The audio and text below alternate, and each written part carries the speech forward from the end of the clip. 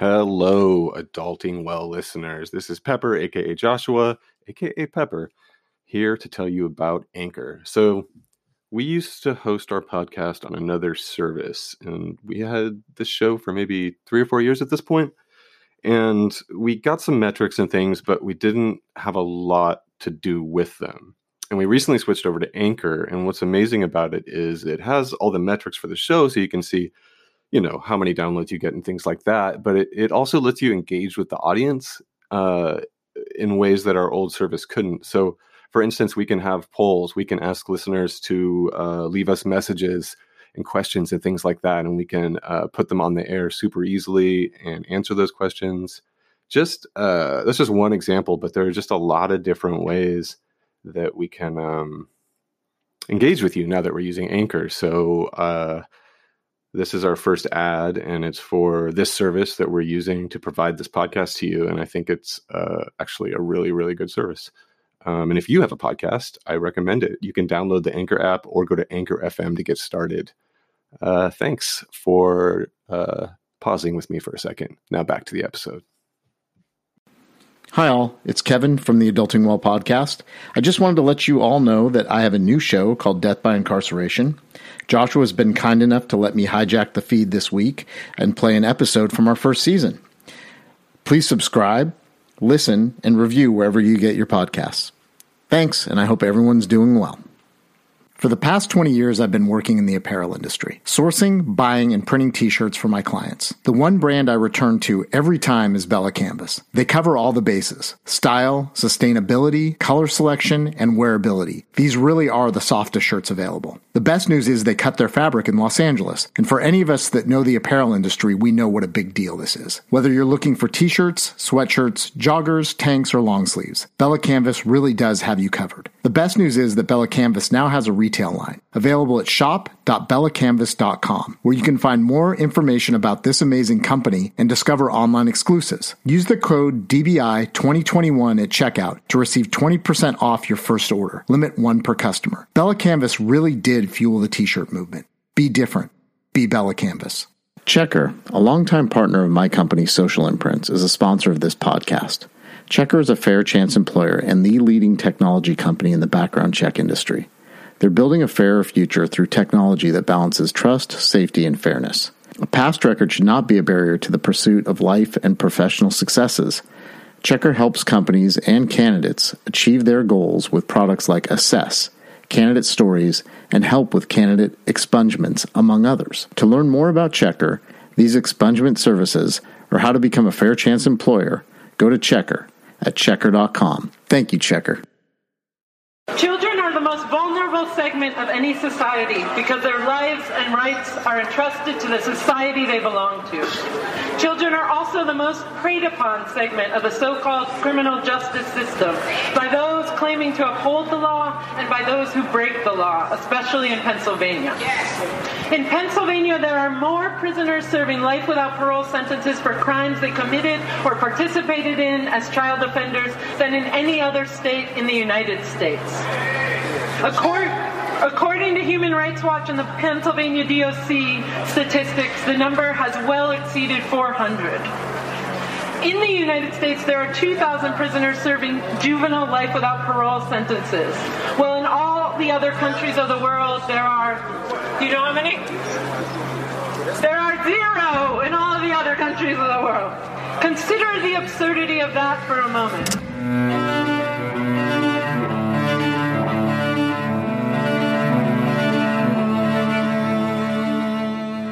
In this week's episode, Suave and I speak to Robert Salim Holbrook, former juvenile lifer and executive director of the Abolitionist Law Center.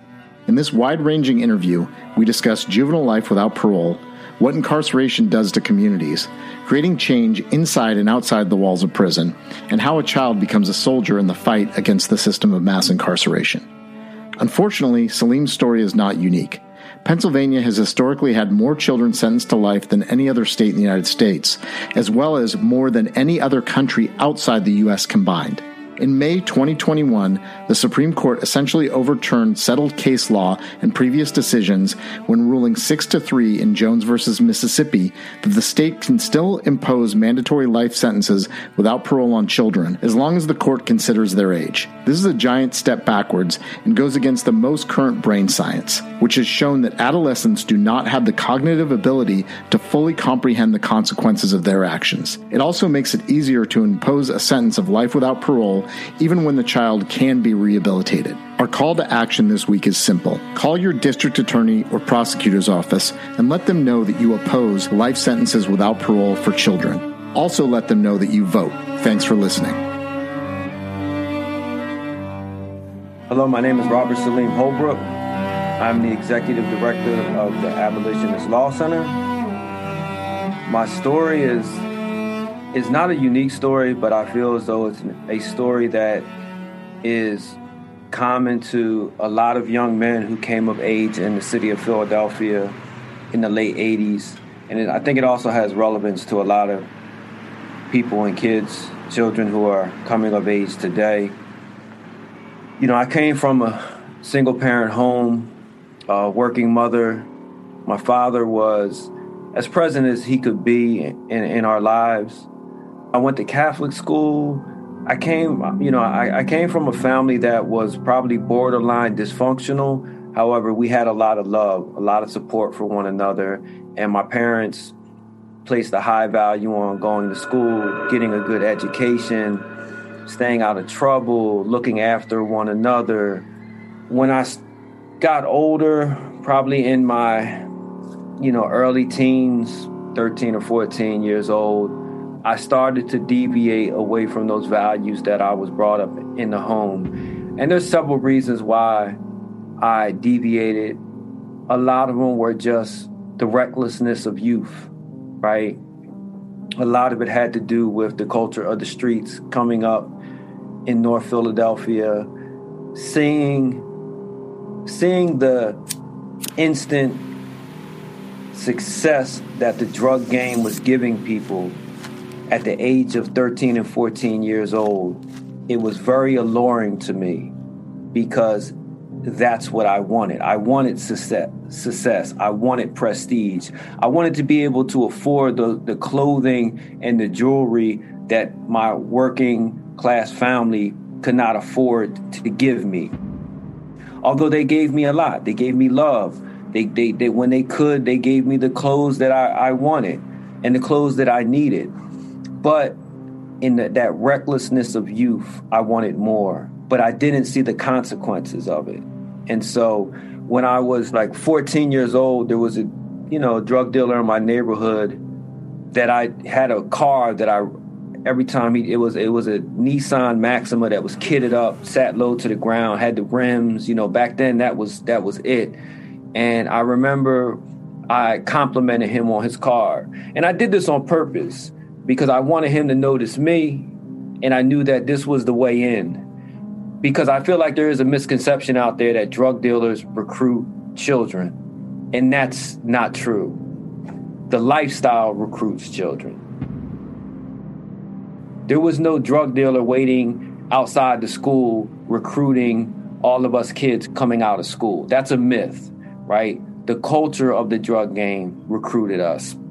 So I started striking up conversations with him, and that's what got me involved in what they call the game and drug dealing. For me, my experience in the drug game was very quick. The consequences were fatal for an innocent person in my community, but also for a lot of my friends, because a lot of my friends didn't make it out of it alive by the time they were 16 years old. And myself, at the age of 16, I was arrested for being a lookout to a drug-related homicide in my neighborhood. The victim was innocent. It's something that, to this day, I carry with me because all of us, in one way or another, knew each other. Our families knew each other.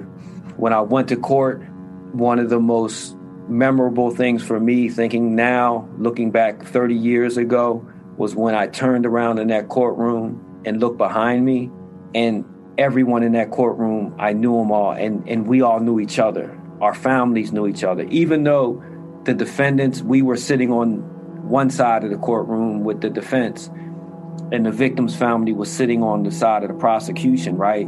And there was this aisle down the middle as if that's keeping us apart.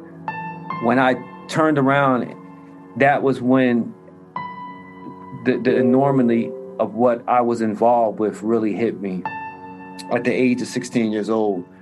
Because I saw the pain. That I didn't know what trauma was then, but I saw it, right? I couldn't process it, but I knew, like, damn, what is going on here? And I knew that when we all left out that courtroom, that wall, that aisle was not there because we were all going back to the same neighborhood. So for me, I was sentenced to life without parole. I was facing a death sentence. Even though I was a lookout, I was facing a death sentence because the judge and the prosecution theory was basically that I maintained my role as a lookout while I knew someone was being killed. The judge, however, found that that was not the case, but the judge did find that because I knew or should have known that someone was being killed in that house, even though I didn't touch the victim, I didn't see what was going on, that I was guilty of first-degree murder. And he had no choice under the law but to sentence me to a mandatory life without parole sentence. Yeah, I have a 13-year-old son, and I think it would be tough for me to think that he would have to pay the rest of his life for something he did right now. Children are different than adults, and our justice system should treat them that way. We are the only country in the world that treats our children like adults. Sentencing children to life sentences is dangerous, costly, and unconstitutional. Join the growing movement to treat children like children. Let's invest in childhood and not punishment. Schools, not prisons. End juvenile life without parole. I went upstate 17 years old. I could probably write a whole book about my experiences going upstate 17 years old. It was a very trying moment. It was a moment where I like to tell people now, I had to step into myself and kill a piece of myself in order to survive. All of the empathy that I had for other people, consideration, you had to remove that because it was about survival. It was about how do I make it through the night into the next day, and then survival starts all over. I didn't understand the totality of a life without parole sentence. I was 17 years old. I hadn't lived when I was, you know what I'm saying? So that for the judge to tell me I was going to spend the rest of my life in prison, I couldn't calculate it in terms of years or anything like that. Because like I said, I had not experienced life yet. So my thing was day-to-day survival. And in that course of day-to-day survival, I had to, as a 17-year-old, light-skinned dude, 140 pounds, I had to take on the mentality that I was 6'10" and 340 pounds. And I had to have that attitude. And that's how I was. As a result of that, the first 5 years of my incarceration, I was involved in multiple assaults. I stabbed people. I was stabbed twice.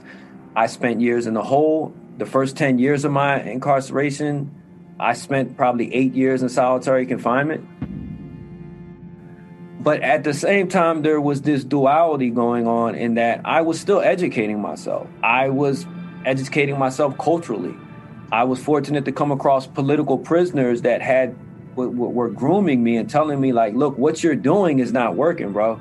And you believing that you are representing your neighborhood by acts that actually harmed your neighborhood it's illogical. It doesn't make sense. And they showed me their examples, right? So when I learned about the Black Panther Party through Russell Maroon Schultz and Joseph Jojo Bowens and the Black Liberation Army, how they were actually defending the community, feeding the community, defending the community against people who were harming people, as well as defending the community against racist and abusive police, I had to now look inward because these are the men that are grooming me, and I'm reading about these liberation movements all over the world, but a contradiction existed that, man, I'm in prison for harming someone from my own community.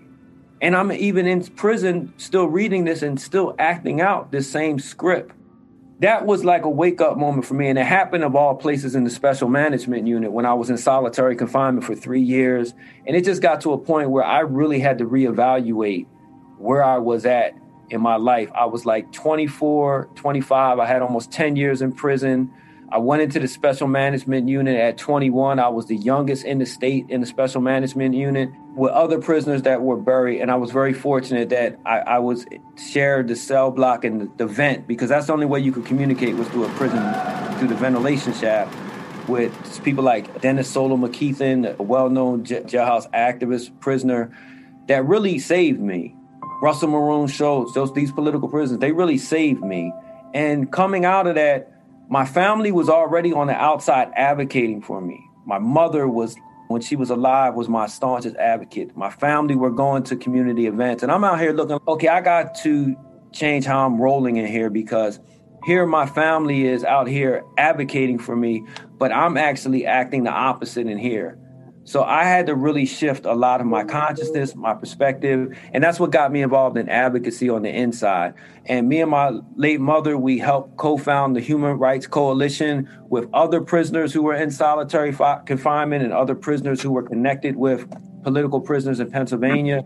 Brett Grody, who is the legal director of the Abolitionist Law Center, he was a volunteer for the Human Rights Coalition chapter in Pittsburgh that I co-founded from SCI Green, because I was kicked all around the state, and I used that opportunity when the prison would kick me out because of my advocacy to set up HRC branches in cities near the prisons I was in. He became a volunteer investigating solitary confinement in the prisons for the Human Rights Coalition. Him and I developed a very strong relationship. I was released in 2018 as a result of the Miller versus Alabama ruling, and then subsequently the Louisiana versus Montgomery ruling that held Miller retroactive, that you could not mandatory sentence juveniles, children to mandatory life without parole sentences. I was released in 2008, came on board with the Abolitionist Law Center as an organizer. 2019, I became the Abolitionist Law Center Director of Community Organizing. And in 2020, I became the Abolitionist Law Center's Executive Director. It's a position that I'm very proud to occupy. I'm proud to be a part of this movement that was created by myself and other prisoners on the inside, our family members, and staunch, dedicated abolitionist activists out here on the street. So, Salim, just a couple of things.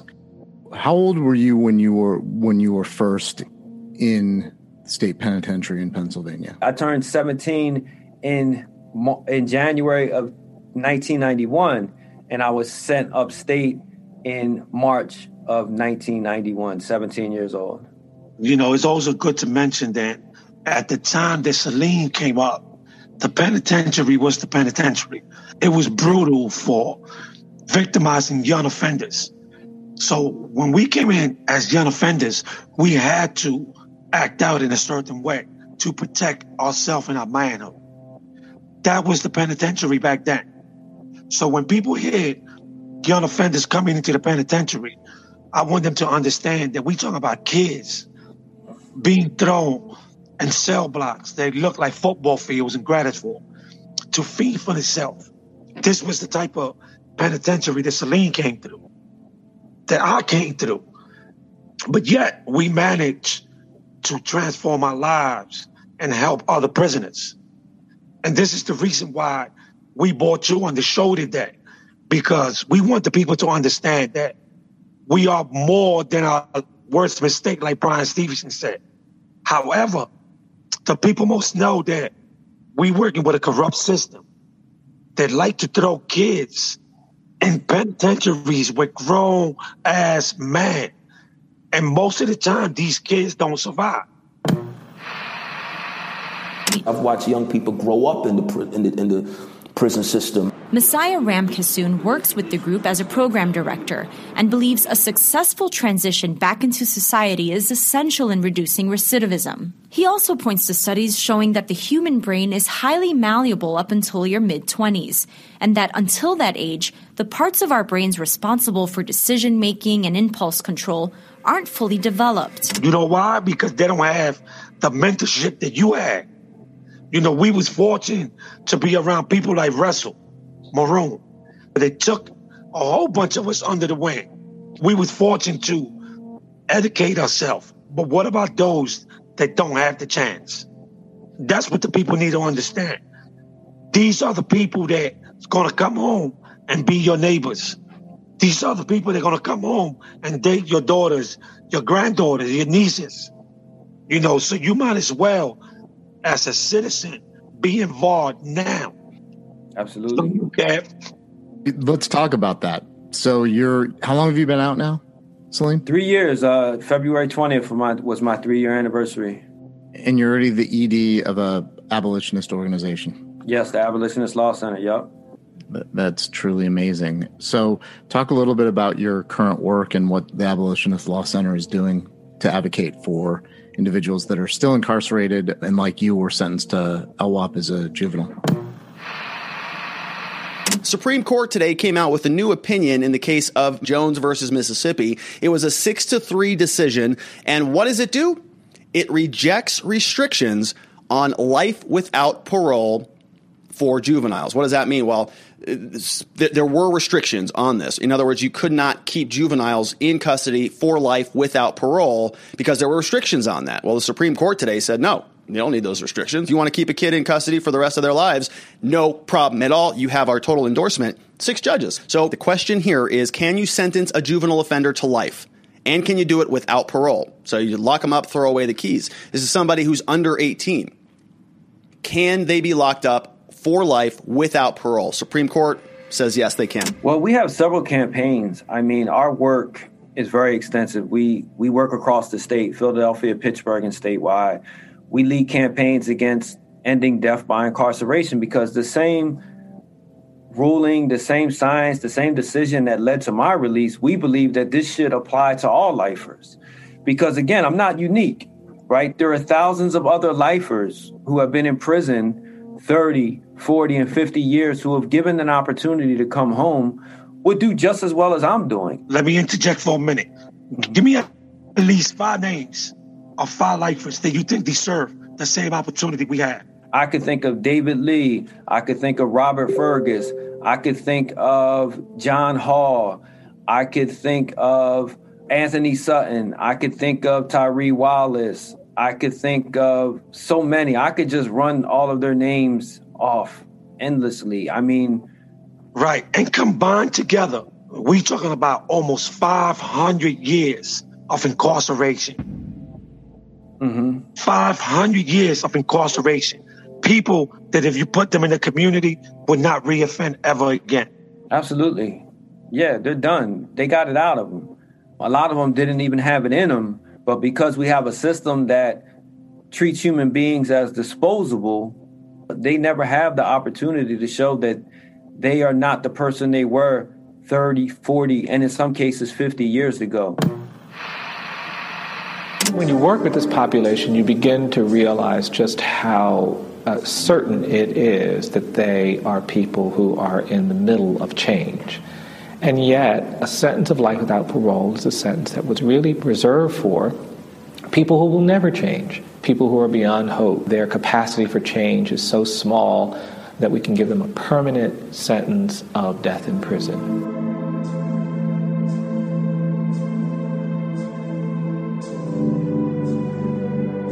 We don't let kids do things that we let adults do. We don't let them drive. We don't let them smoke. We don't let them drink. We don't let them make important decisions. They can't get medical care without consent of parents. They can't join the military. It's not honest to say that you're an adult if you make a really bad decision at 13 and 14, but you're not in all these other areas of life. I think our enthusiasm for punishment, our indifference to redemption and rehabilitation and change has made it possible for us to stop thinking about some kids. And so that's what we are advocating for, to give them that opportunity. I mean, we also advocate against state violence in the form of solitary confinement. One of our cases that we won was the case of Arthur Chetaway Johnson, who was in the hole for 38 years. We got him out the hole. We got Russell Maroon Schultz out of the hole after 30 years. We helped get JoJo Bowens out of the hole after 34 years. These are all black political prisoners who were members of the Black Panther Party and Black Liberation Army, right? Helped get them out. We represented Mumia Abu-Jamal on his case against the Department of Corrections because of hepatitis C when they didn't want to treat him and were content to let him die of liver failure. We represented him for that. We're representing the family of Tyrone Briggs, a prisoner who was murdered, killed by guards at SCI Monohoy 2 years ago. He was being stabbed, and the guards ran into the yard and pepper sprayed him with OC spray and tear gas. He had asthma. After he was handcuffed, he was sprayed again. He died en route to the RHU. He had a cardiac failure, right? So we're representing his family because he was defending himself, but the amount of force that was used caused him to go into cardiac arrest and die because they were indiscriminate in the way they used their OC spray. So our work is, it's not just limited to prisons, because when the Philadelphia police and the Pittsburgh police attacked peaceful protesters during the summer in response to the killing of George Floyd, we stepped up and dragged both of those police departments into court for attacking peaceful protesters in Philly and Pittsburgh. So our work is very extensive. I'm really proud that we have grown our staff since I became ED, since I became organizing director 2 years ago, and that we are leading real abolitionist and decarceral work in this state and also in this country. So one of the interesting facts about incarceration in the U.S. is that 1 in 7 currently incarcerated individuals are serving life without parole. There's nothing like that in the rest of the world. I mean, listen, here's the thing. Let's bring the elephant into the room, right? Let's talk about criminal justice reform beyond the low-hanging fruit, right? Because this is something that I think is really important. When people go for criminal justice reform, and this is what differentiates us, the Abolitionist Law Center, from other groups. When groups go for criminal justice reform, they usually go for what you hear, the low-hanging fruit. Let's go for drug offenders, nonviolent offenders, and all that. When we look at mass incarceration as a tree and we see that low-hanging fruit, our position is we're not going for the low-hanging fruit. We're going to chop the fucking tree down. That's what makes us different. We're not trying to pick that low-hanging fruit. We're going to bring this whole tree down. And the only way you could bring that tree down is you have to deal with serious and violent offenses.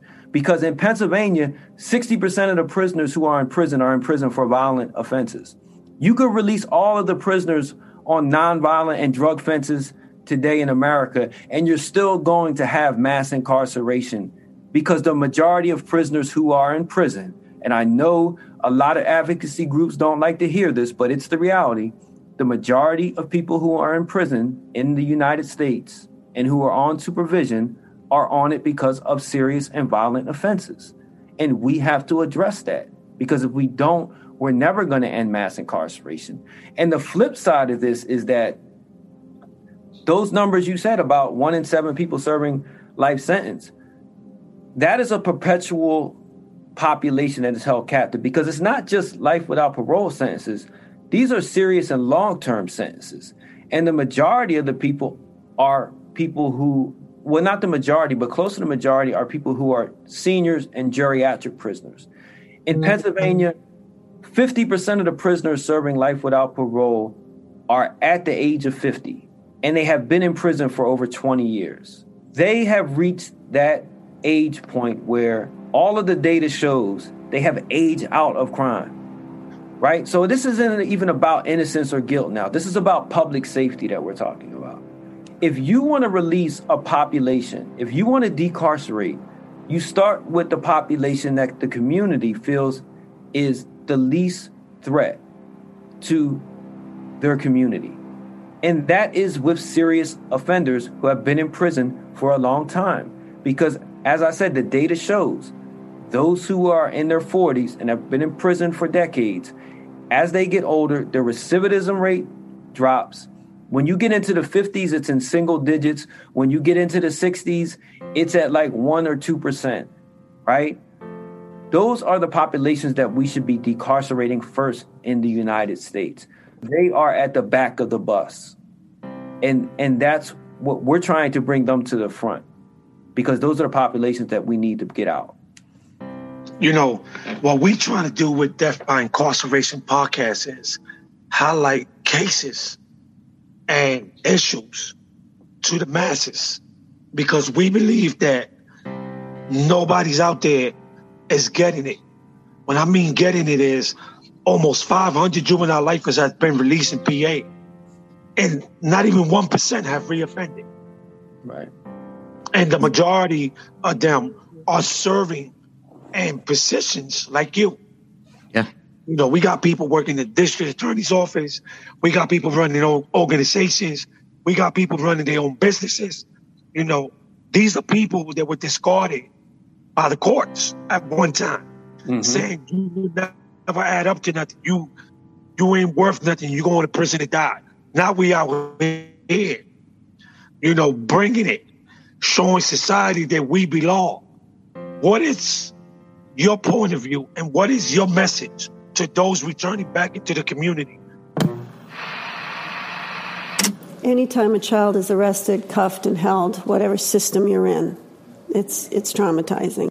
Chris Pahigian is executive director of Friends of Island Academy. The role of the reentry network or any system of aftercare support is that we know coming out of the box where it is you're going to go home to, and to have a plan in place and to help navigate and implement that plan once they get home. What is our pledge?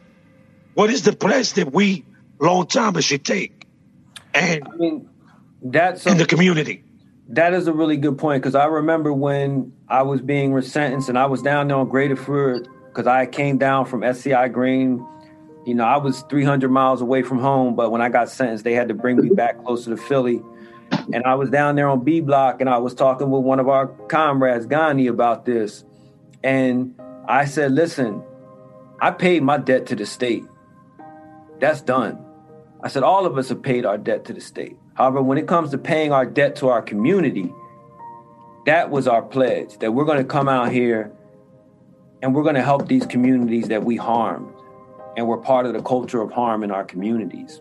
And so that's what I would ask people who are coming out to make a pledge to. You paid your debt to the state. Your incarceration, your freedom being stripped from you was your punishment. We still paying our debt because we on lifetime on paper, and we got to pay them supervision fees. Well, no, see, that's the difference. I understand what you're saying, but we're not accepting that debt, right? So that's why I said I paid my debt off to the state. Now, anything else they get, they're gonna have to take, right? And so, yeah, that's not by choice that I'm out here on parole or that I'm doing these supervision fees and all that ridiculous nonsense, right?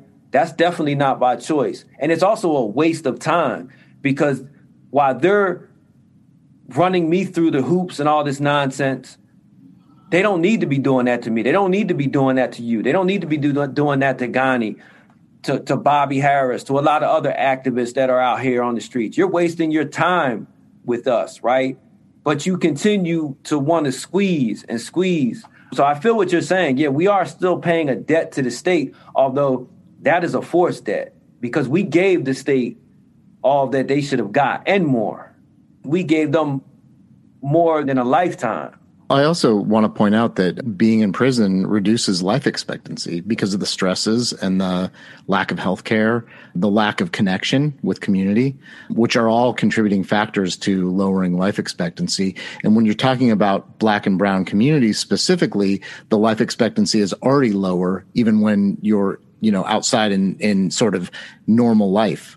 So the fact that these sentences are so long, and, one other thing that I wanted to point out is the recidivism rate for former juvenile lifers in Pennsylvania is incredibly low. In Michigan, it's 0. Not a single juvenile lifer paroled in the state of Michigan has reoffended and gone back to prison. And Kevin, this is not an anomaly. If you look at the recidivism rate of California has released over 6,000 lifers. And their recidivism rate is lower than 3%. Look at New York. New York has been releasing lifers for decades, right? They didn't even have life without parole for years. They only got life without parole like 20 years ago. And they're in a single, less than 100 prisoners are serving life without parole in New York out of its thousands of lifers population, right?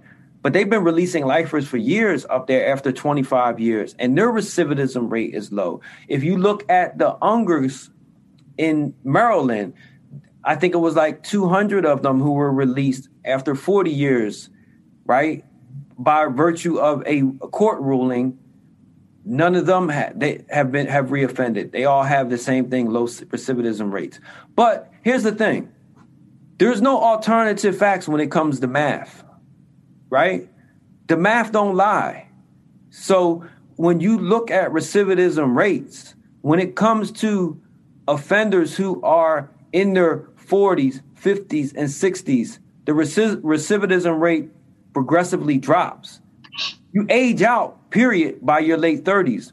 So this data is all over the place. It's just that because we have a system that is based on perpetual punishment, we don't take facts into example or in consideration. All of our analysis is driven by emotion, vengeance, politics. Fear. So why you think Pennsylvania haven't joined our neighboring states? For the reasons I just cited. It's politics. It's the politics of vengeance. It's Pennsylvania having a victim advocate for the past 13 years that was against any type of criminal justice reform, even low-hanging fruit criminal justice reform for probation and parole. Your former victim advocate, Jennifer Storm, opposed that. She opposed life without parole sentences. Now, fortunately, we were able to mobilize a campaign, probably one of the first in the country, where we got communities who spoke to the victim's advocate and said, yo, you ain't the Pope. You're not a religious figure. You're not going to keep weaponizing victims and shutting us down when we're advocating reform. And we got victims from all across Philadelphia, the community, Pittsburgh, across the state, victims who were centered in these communities and said, listen, I had a loved one taken from me violently, murdered, but I also had a loved one taken from me by the system who was serving death by incarceration or who is in prison for a serious offense. You don't speak for me when you claim to speak for victims. Because I know, and if you look at all of the communities that are most impacted by harm and violence and homicide and mass incarceration, they all know that all of these are interwoven. There's no separation in our communities between victim and offender. We all know each other. I'm a perfect example of that. Yeah, I was in that courtroom in 1991 as someone who was involved in taking another human being's life at the age of 16. 16 years later, my family lost 2 loved ones within 1 year to gun violence in Philadelphia. 2 cousins in 1 year. My family was on the opposite side of that courtroom. So are we not victims? Right? Where am I at in this? Where is my family in this? And you know what? I'm not unique. That's all throughout Philly. That's the reality in every community in this country. But because politics have become so divisive, because mass incarceration has become a campaign issue, and because of the racial injustice of mass incarceration, that is never considered. Victims don't look like us. The victims advocate offices across the country, ideal of a victim is a white suburban woman. That's who they want to be the victim. And the reality is that's not who it is. So it's great you got into that, because I wanted to talk about ripple effects in the community of both the actual crime and then the incarceration, because I think what people are missing, and Suave and I have been talking about this on the phone a lot, is that when you take somebody out of their family unit, regardless of the crime, and make it almost impossible to visit them, it does not encourage rehabilitation. And it's interesting that almost every state, like California, CDCR, right? Like, why is the R on there when you're removing people from their community and they're not given the opportunity, unless they're in a program prison like San Quentin, to actually do things to rehabilitate? And so there's a major ripple effect on the communities. And I agree with you. I think there's a huge discrepancy between victims advocacy groups and who's leading them and the actual true victims of these crimes, including the crime of these long sentences, which I consider to be completely inhumane. And by most international law, especially when we're talking about juveniles, no other country in the world locks up their juveniles for life. I mean, I changed and I'm not the same individual, but again, I feel ashamed of what I did, man. If I'd have just walked away that night, if I'd have just been like, okay, if I didn't felt I had to prove anything to anybody, Bobby Botello would be alive today. This was a murder that was clearly first degree. For the victim's family and the prosecutors, Roland's story of prison transformation wasn't enough. This was a crime that merits punishment beyond 18 years. He has not served a sufficient amount of time. There are people who show up at every hearing and oppose. Absolutely. And they say 18 years, 25 years, that's not enough. Yeah, that's really a tough one. I guess, I would turn it around in a sense and say, what would be accomplished if Anthony spent another 20 years in prison? I understand what I did. I know what I did. In spite of me serving this sentence, I've still made the efforts to grow and fix myself. Fix myself from the individual that killed Mr. Botello. If you look carefully at the Supreme Court decisions, what they said is, what is the purpose of locking somebody up? I understand his mother will never forgive me. I understand. How much time does it take for that kid who was dangerous at that moment in time to grow up? And so we've created this self-perpetuating system. And I think the question that I would like to pose to you, Salim, and Suave, you can jump in on this as well, is what do you need from the community to start to heal this? Because it's not just what you can give us. What can we give to formerly incarcerated individuals that are now out to ensure that we're not running into the same loop over and over again? How can we assist? What can we do? What's our vision? And so how do we work with district attorneys' offices, with local community groups, with victims advocacy groups? How do we sort of right this wrong as a whole and start to heal it as a country? Well, I'll say this. I think that the first thing we need to do is educate ourselves as a community and what's really going on with the politics. Because the criminal justice system is a big business. And we see that in Philadelphia now. That's when we come in at. It's our job to educate the community and let them know this is what you could get. And fortunately for us in Philadelphia, we have done the kind of work that the community kind of embraces. But that's not always the case, because it's about who you know in the community. And I think that people should understand that we're not talking about Salim or Suave. We're talking about your grandkid, your nephew, your son, your daughter, right? Because today it's me, but tomorrow could be you. And understand that when we talk about mass incarceration and life sentence, we also talk about death by incarceration, which is they can't give you life no more, but they give you 100 years now.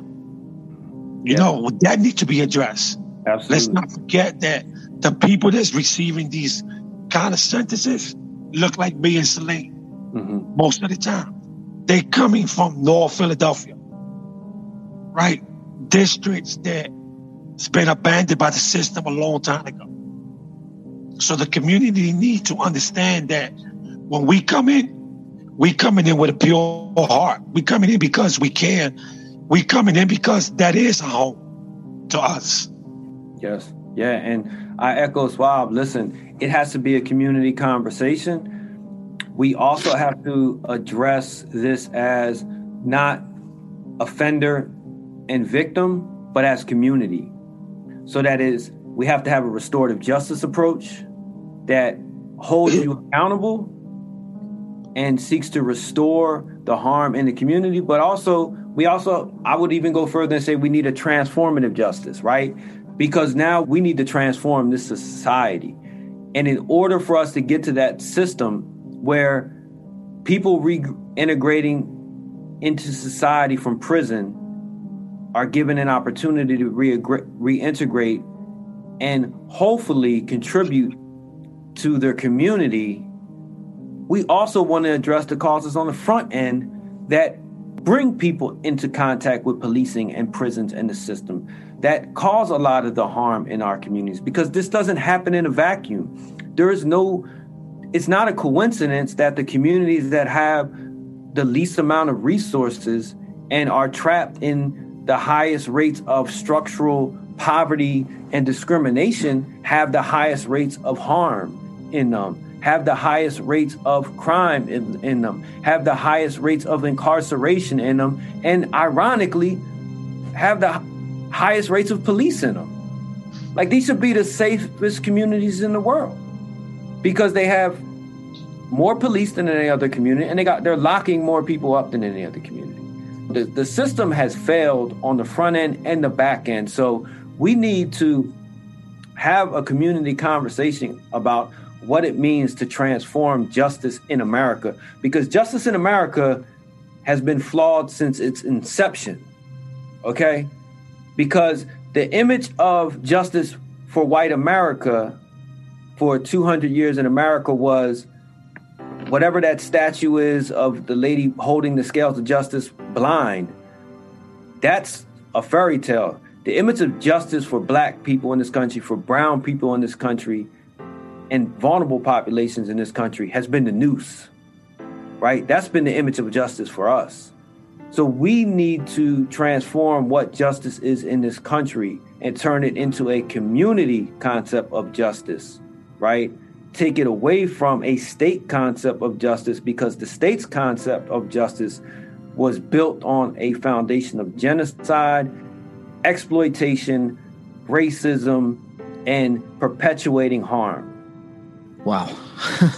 I can't even, it's so interesting. I was thinking about this last night getting ready for this interview, and I can't imagine the level of policing that I've seen in, the Bayview and Hunters Point in San Francisco, in Pacific Heights, for example. Can you imagine if kids leaving their Catholic prep schools were getting just like grabbed and frisked by cops on the way home? I mean, there would be there would be like a revolt. And it's a perfect example of what you're talking about. I mean, the level of police presence in low-income black and brown communities, they should be absolutely the safest place on earth.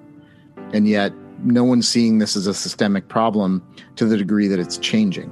Now, obviously, you all are seeing it as a systemic problem, and we are collectively putting this message out there to hopefully start making some changes, and having district attorneys who are under a lot of fire, like Chesa Bodine and your current district attorney, Krasner, because of their more sort of progressive ideas. And I say progressive, but really, is it progressive to be an advocate for human rights? I mean, is that like actually a progressive idea?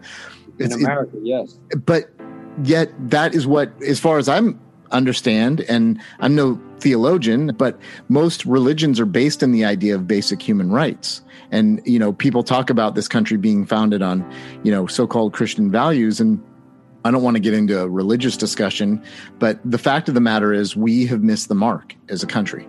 And it's starting to be an issue that people are paying attention to. But I think voices like yours, Salim, voices like yours, Suave, as we continue to push this message, are the ones that are going to be at the forefront of true change. And I think the biggest thing is that there's not, what I don't detect from either one of you, which is amazing, is this level of ego around it. It's basically like you are truly, because of your experience and what's made you into the men that you are today, interested in helping and fixing the issues in your communities and the places where you came up.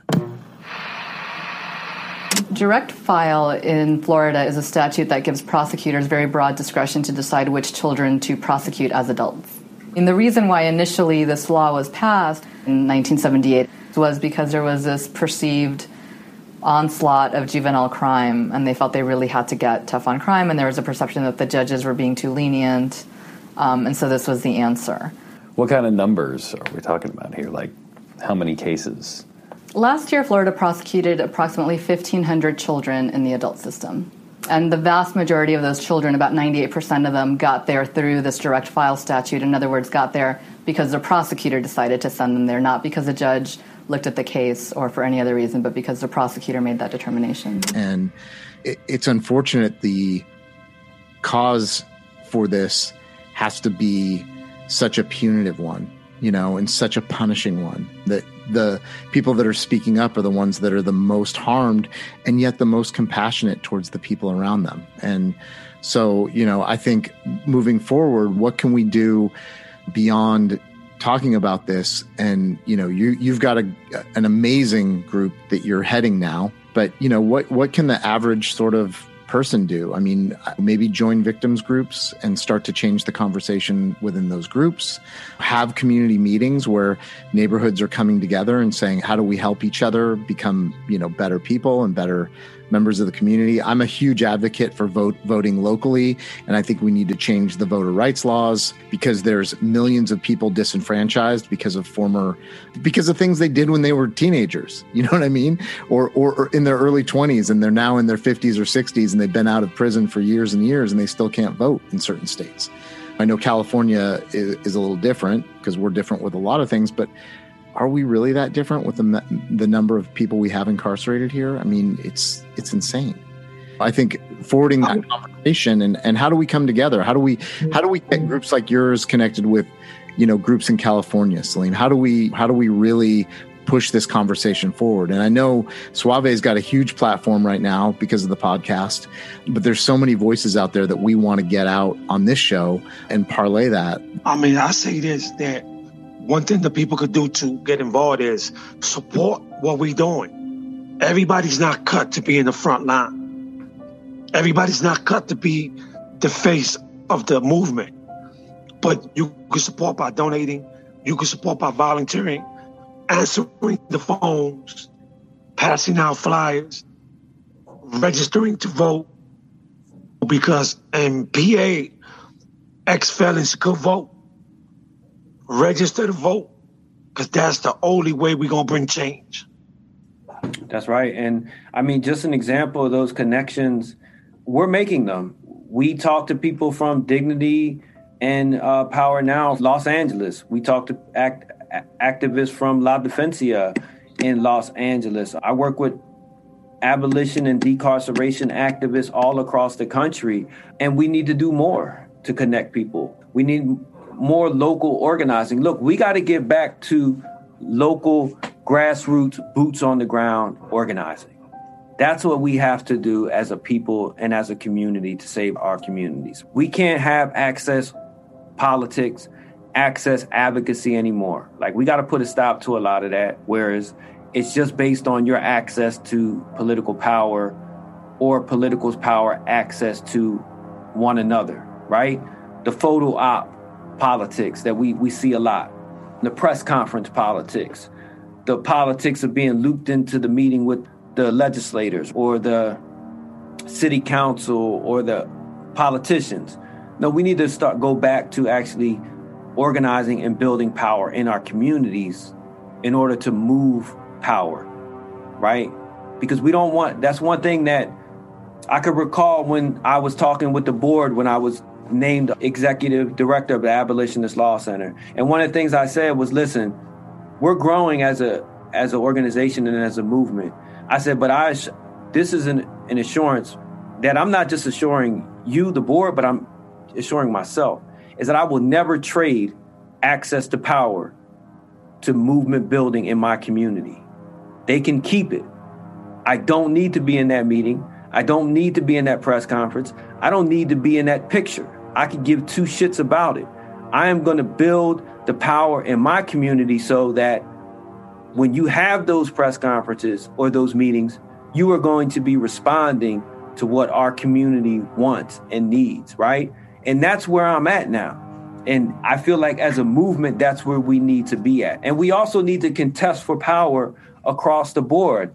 And like with prosecutors, that is an area that we have to contest for. It's an area that traditionally activists have ceded to the state to run prosecutors.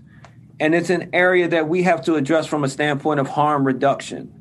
Well, one thing that we wanted to just ask before we wrap is, so Salim, what does abolition mean to you and what does it entail? Because it does mean different things to a lot of different groups. So I just want to hear what, as concise as you can be on that specific question. I'm very glad that you asked that, because that's something that I've been personally struggling with as an abolitionist. Not what I see as abolition or what abolition is to me, but the abolitionist landscape, right? I'm a brick and mortar abolitionist. I'm not an envisioning abolitionist, right? So I am fighting for the society that I want, that has no prisons, no police. And I know that in order to get there, I have to build it. More importantly, I also know that to get there, you can't have a society of no prisons and no police if you can't envisioning abolishing the social contract that has governed the United States since its inception, right? So abolition is radical transformation of American culture and of world culture, right? But as a brick and mortar abolitionist, for me, as someone who every day I am dealing with cases and people that I personally know who are on the inside and dying, right?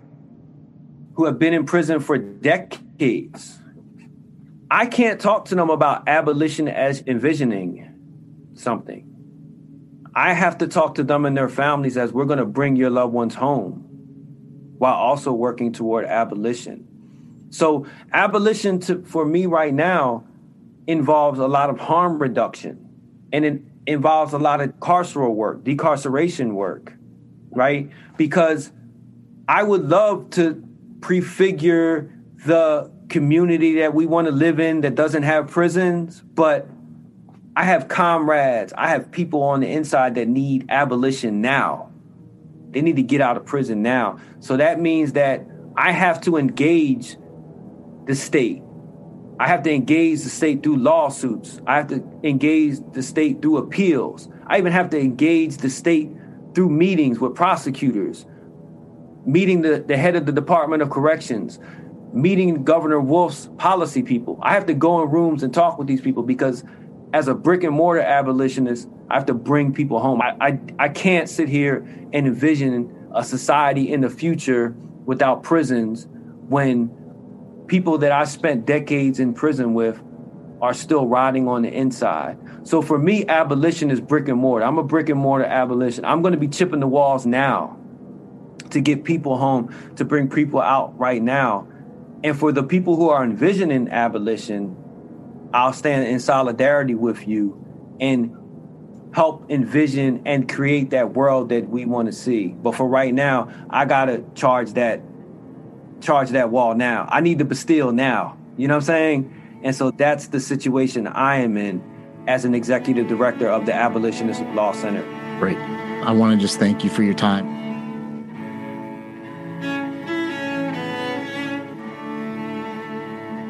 Next week, we will talk to the elected district attorney of San Francisco, Chesa Boudin. Bureaucracy was set up not to rehabilitate or break the cycle, but rather to perpetuate a revolving door of crime and trauma and violence and harm. He discusses his experience with the incarceration of his parents, his time as a public defender, and what his vision is as the chief prosecutor. That is often overlooked when we think about policy, when we think about the ways in which we often demonize people who are accused of crimes and lionize people who are victims of crime. These are often the same folks, and if we're more effective at supporting them when they're victims, they're less likely to be defendants in the next case. It kind of leads into the idea or the fact that the U.S. is the only country in the world that still actually gives out life sentences to juvenile offenders. And by most standards and by international law, that's considered cruel and unusual punishment. I witnessed my grandfather get murdered when I was 12 years old. And nobody ever asked me if I was all right. What the district attorney office in New York did, they used my family as a political pawn to try to get a conviction. You know, I wish I could tell you that that experience you just shared was unique. But we know that prosecutors across the country use crime victims in order to do things like seek the death penalty. Chesa has a unique perspective on criminal justice, and we look forward to hearing from him. Thanks again for listening.